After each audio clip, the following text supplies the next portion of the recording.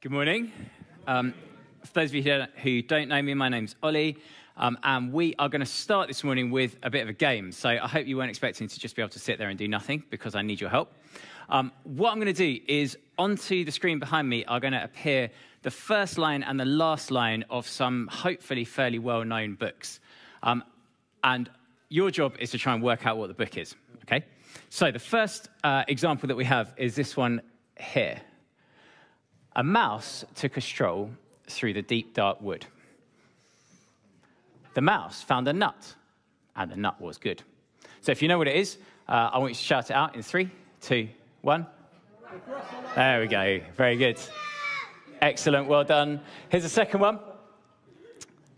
Oh, it's a long one. When Mr. Bilbo Baggins of Bag End announced that he would shortly be celebrating his 111st birthday with a party of special magnificence, there was much talk and excitement in Hobbiton.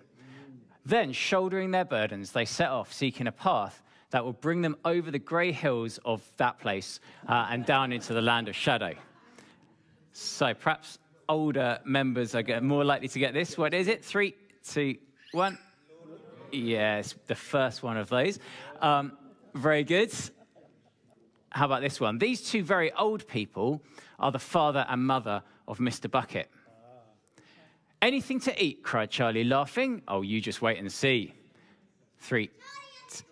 Oh, that's my boy. That's my boy. Is a truth universally acknowledged, some other stuff, had been the means of uniting them.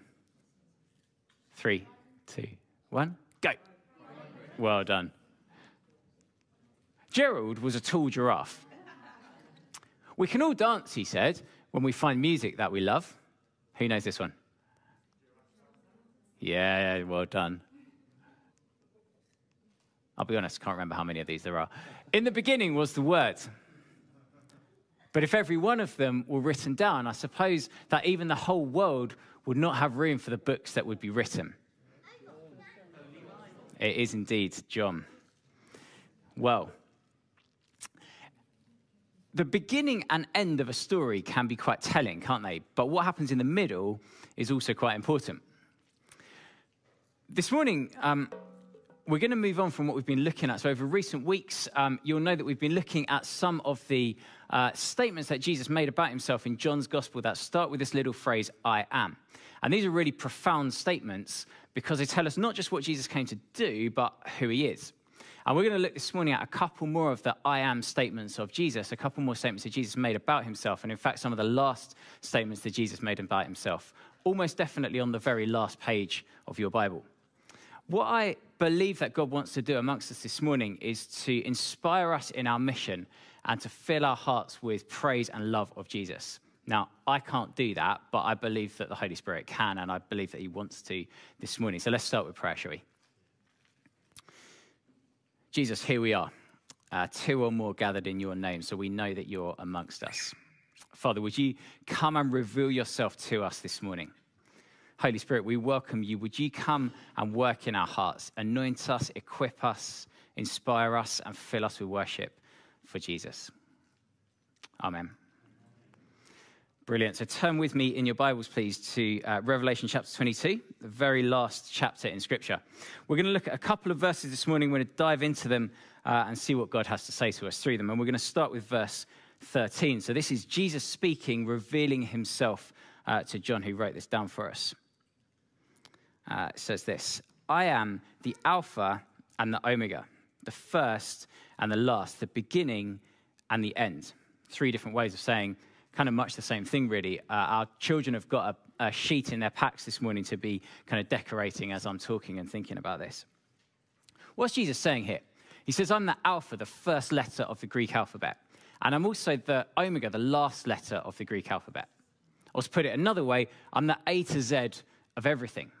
There was no time before Jesus, and nothing will outlast Jesus. He is the beginning and the end of everything.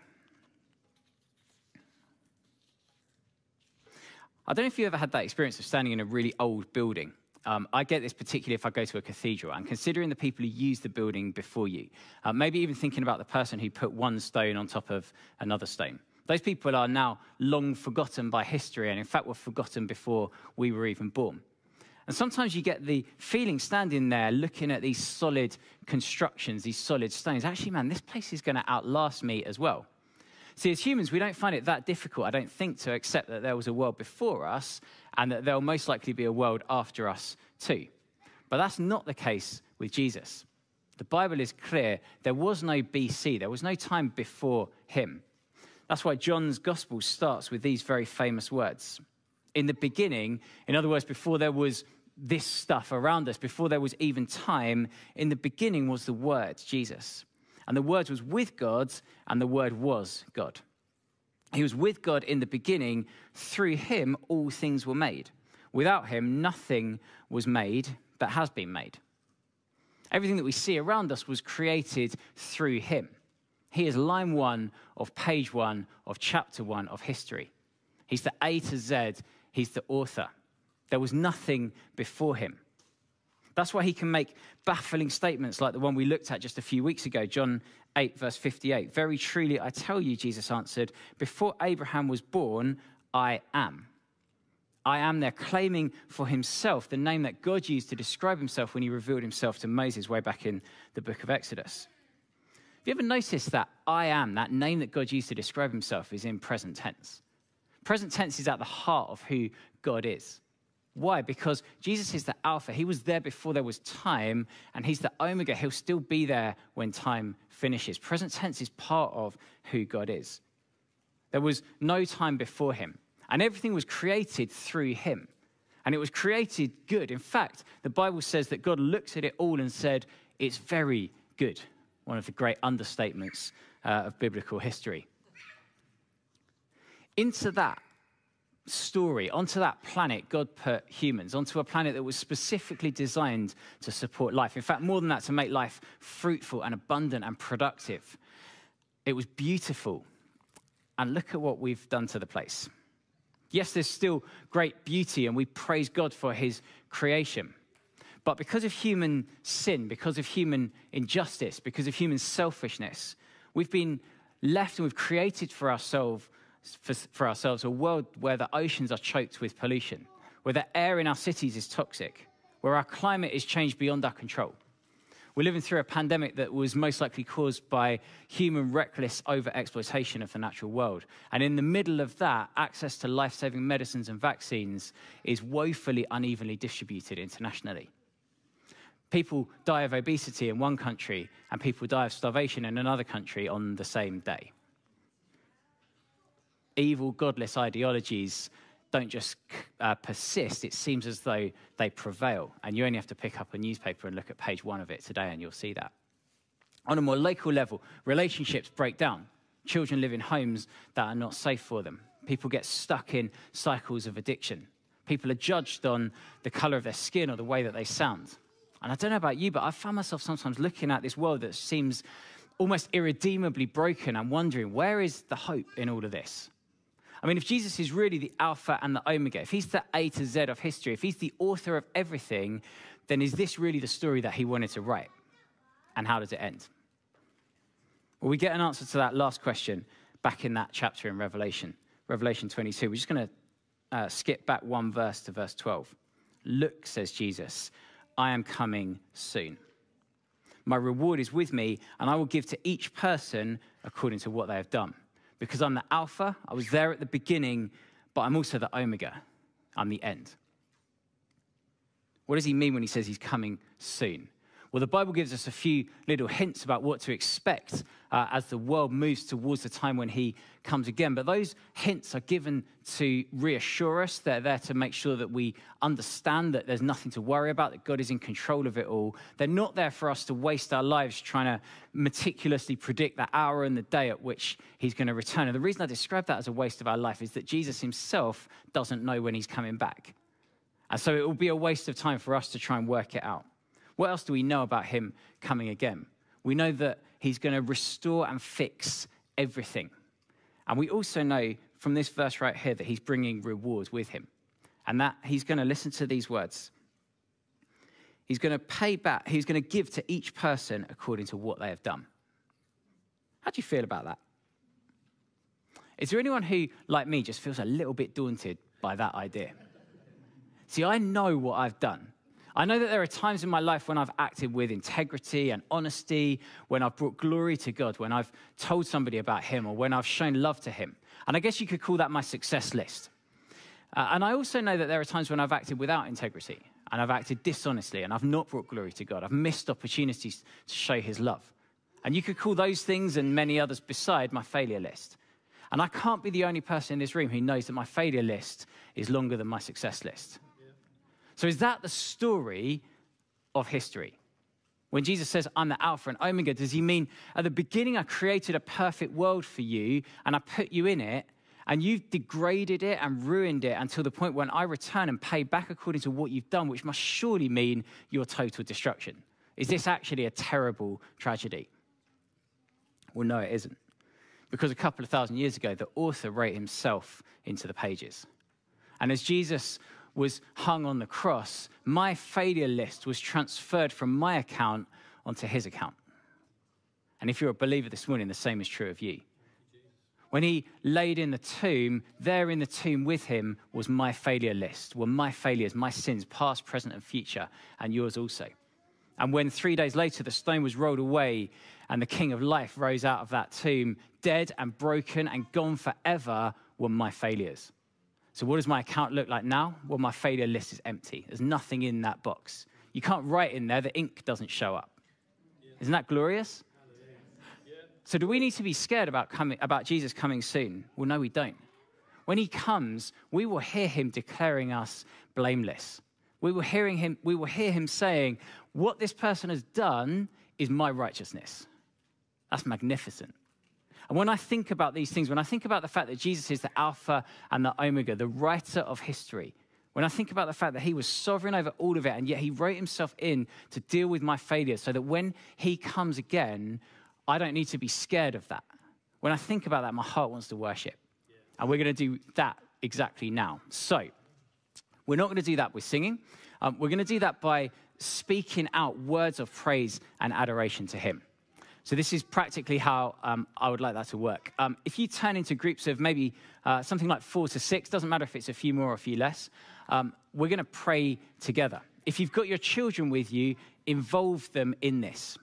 If you're watching at home, this is an opportunity for you to pray as well. It's not a time for prayers, asking God for stuff. This is a time for us to just speak out our worship of him.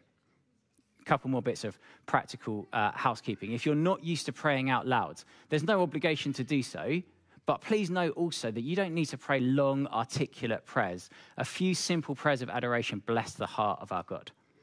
And secondly, just before you start praying, can you just have a little look around you and check that nobody's been left out? So I'm going to go and pray with my family. We're going to have a little bit of music in the background, and then I'm going to come back up and I'll close our time of prayer, and I've got a few more words to share as well. Great. I'm sorry to interrupt people praying. It seems like a very bad thing to do, but I've got a few more things that I feel God wants to say to us. So keep hold of those thoughts. You can always get back into those groups and pray again at the end if you want to. So let's recap. What have we seen? Right at the beginning, there was, Jesus said, I am the Alpha. I was there at the beginning and I made this world to be perfect. It was very good. And at the end, Jesus is coming back and he's going to restore everything. He's going to fix everything that's broken. He's going to wipe every tear from every eye. Hallelujah.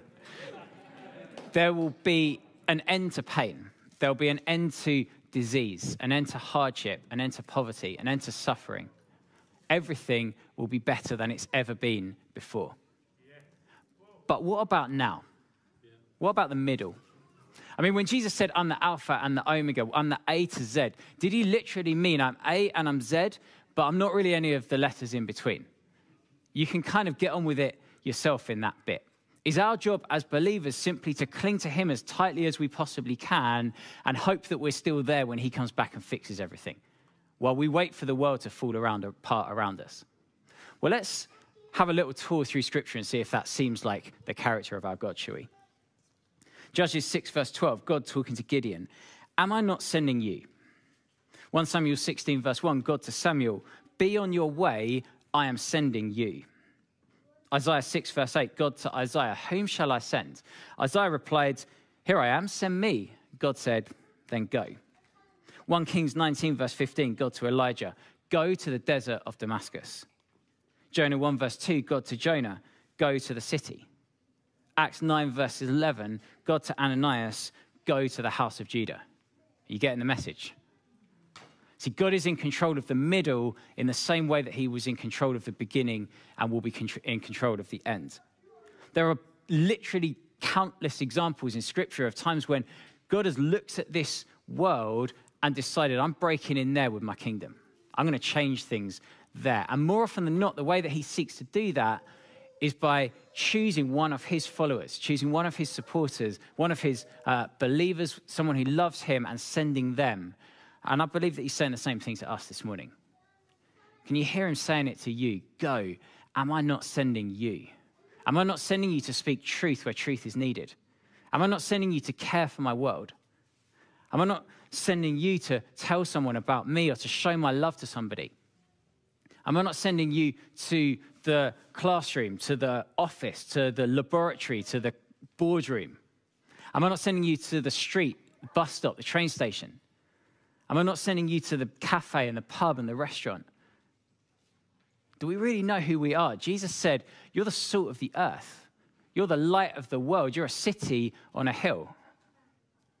See, Jesus is not simply the Alpha and the Omega. He's all of the letters in between, but in his glorious plan, in his plan of incredible mercy and wisdom, very often the way that he reaches that bit in between is to use us. There is hope for this world, and it looks like the people in this room, Spirit-empowered people going out into the world and carrying the light of Jesus with them. And that's a massive privilege, but it's also a massive responsibility, and it's not going to be easy. So what's the motivation for that? What keeps us going? Is it the fact that we know that Jesus is coming soon and he's bringing rewards with him? Well, maybe. But if you've ever worked a job that you hate, you will know that there can be a significant difference between rewards and motivation. Let me tell you a short story. When I was saving up to go to university, so I guess I'd have been 18, I spent a few days doing what is by quite some distance the worst job I've ever done in my life. It was truly horrible. So I was washing up pots and pans in a private school kitchen. I'm not going to tell you which one, but it wasn't the one here in Bishops Stortford. It was awful. It was really hot. It was kind of steamy and sticky. Everything was covered in a kind of thin film of greasy grime. There was far too much work to do. The water was boiling hot. It was painful. And the chef was one of those truly horrible people who only really communicate with anybody by shouting at them. I hated it. Never in my life has there ever been an 8-hour period where I've checked the clock as many times as I did when I was doing that. I had this thing where I would say, if I could get to half an hour, then I can calculate how much money I've earned at this point. See, I was being rewarded, I think it was £5 an hour minus national insurance contributions, but I definitely wasn't motivated. I dragged myself through that awful experience, hoping to get to the reward at the end. And I don't believe that that's how God wants his people to live. The motivation for us is much less likely to be the reward that we know from Scripture Jesus is bringing with him, and much more likely to be the fact that we know the one who is the Alpha and the Omega. We know the one who saved us. He wants to have a personal relationship with each of us. And in any case, when he comes, and he promises that he will, when he comes, our greatest reward is going to be that we will see him face to face, that we will hear his voice declaring each of us to be blameless. That's the motivation. That's the thing that should drive us. So yes, he's the Alpha and the Omega. He's the A to Z of history, but he wants to be the Alpha and Omega of your heart and your life as well. He wants to be your first love. He wants to be your main passion, the thing that gets you out of bed in the morning. He's our passion. He's our reward. He's our motivation. So on the one hand, we recognize the significant privilege and responsibility that it is to be his hands and his feet to this world, to be the ones that he has chosen in the middle between Alpha and Omega. We recognize that, and we recognize also that we can't do that on our own. So we pray for the empowering and the equipping and the anointing of the Holy Spirit. But at the same time, we recognize that the only permanent, perfect solution to the problems of this world is when Jesus comes again. And the Bible ends, in fact, with a prayer. Simply this: Amen. Come, Lord Jesus. Now, I've been on a bit of a journey with this prayer, actually, over recent months. If I'm honest, for most of my life, I've really struggled with this prayer. I've known it's in the Bible, and I've known it's something that I should pray and should want to pray. But I haven't really ever been very comfortable with it. The truth is that when Jesus comes again, everything that's currently hidden will be revealed. For those who don't yet know Jesus, it will be too late. And everything that we see around us will pass away and be replaced, the Bible says. And I think for those reasons, I found myself feeling quite nervous and uncomfortable about praying that prayer. I've done it, but I haven't really wanted to do it. But I feel that God has been working in my heart over recent months with this. I've increasingly come to realize, maybe it's reading the news over the last couple of years, but I believe that it's God in me. I've increasingly come to realize that this world desperately, desperately needs King Jesus. And he needs King Jesus right now through our spirit-empowered work around us, but this world also needs King Jesus as the permanent solution. I found myself praying with increasing fervor and increasing integrity, actually, come Lord Jesus. Can I encourage you, if you, like me, struggle with this prayer, if you struggle with what it actually means, then spend some time with him processing, why am I finding that difficult? Why am I finding that challenging? Why am I not excited to pray this? And if, unlike me, you have always found this an easy prayer to pray, then can I encourage you not to forget to pray this? This is a biblical idea. It's a biblical principle, and it's a biblical perspective. Jesus is coming soon. He's the Alpha and he's the Omega. He was the beginning, he will be the end, and he's totally in control of the middle as well. And he is coming soon. Let's pray, shall we?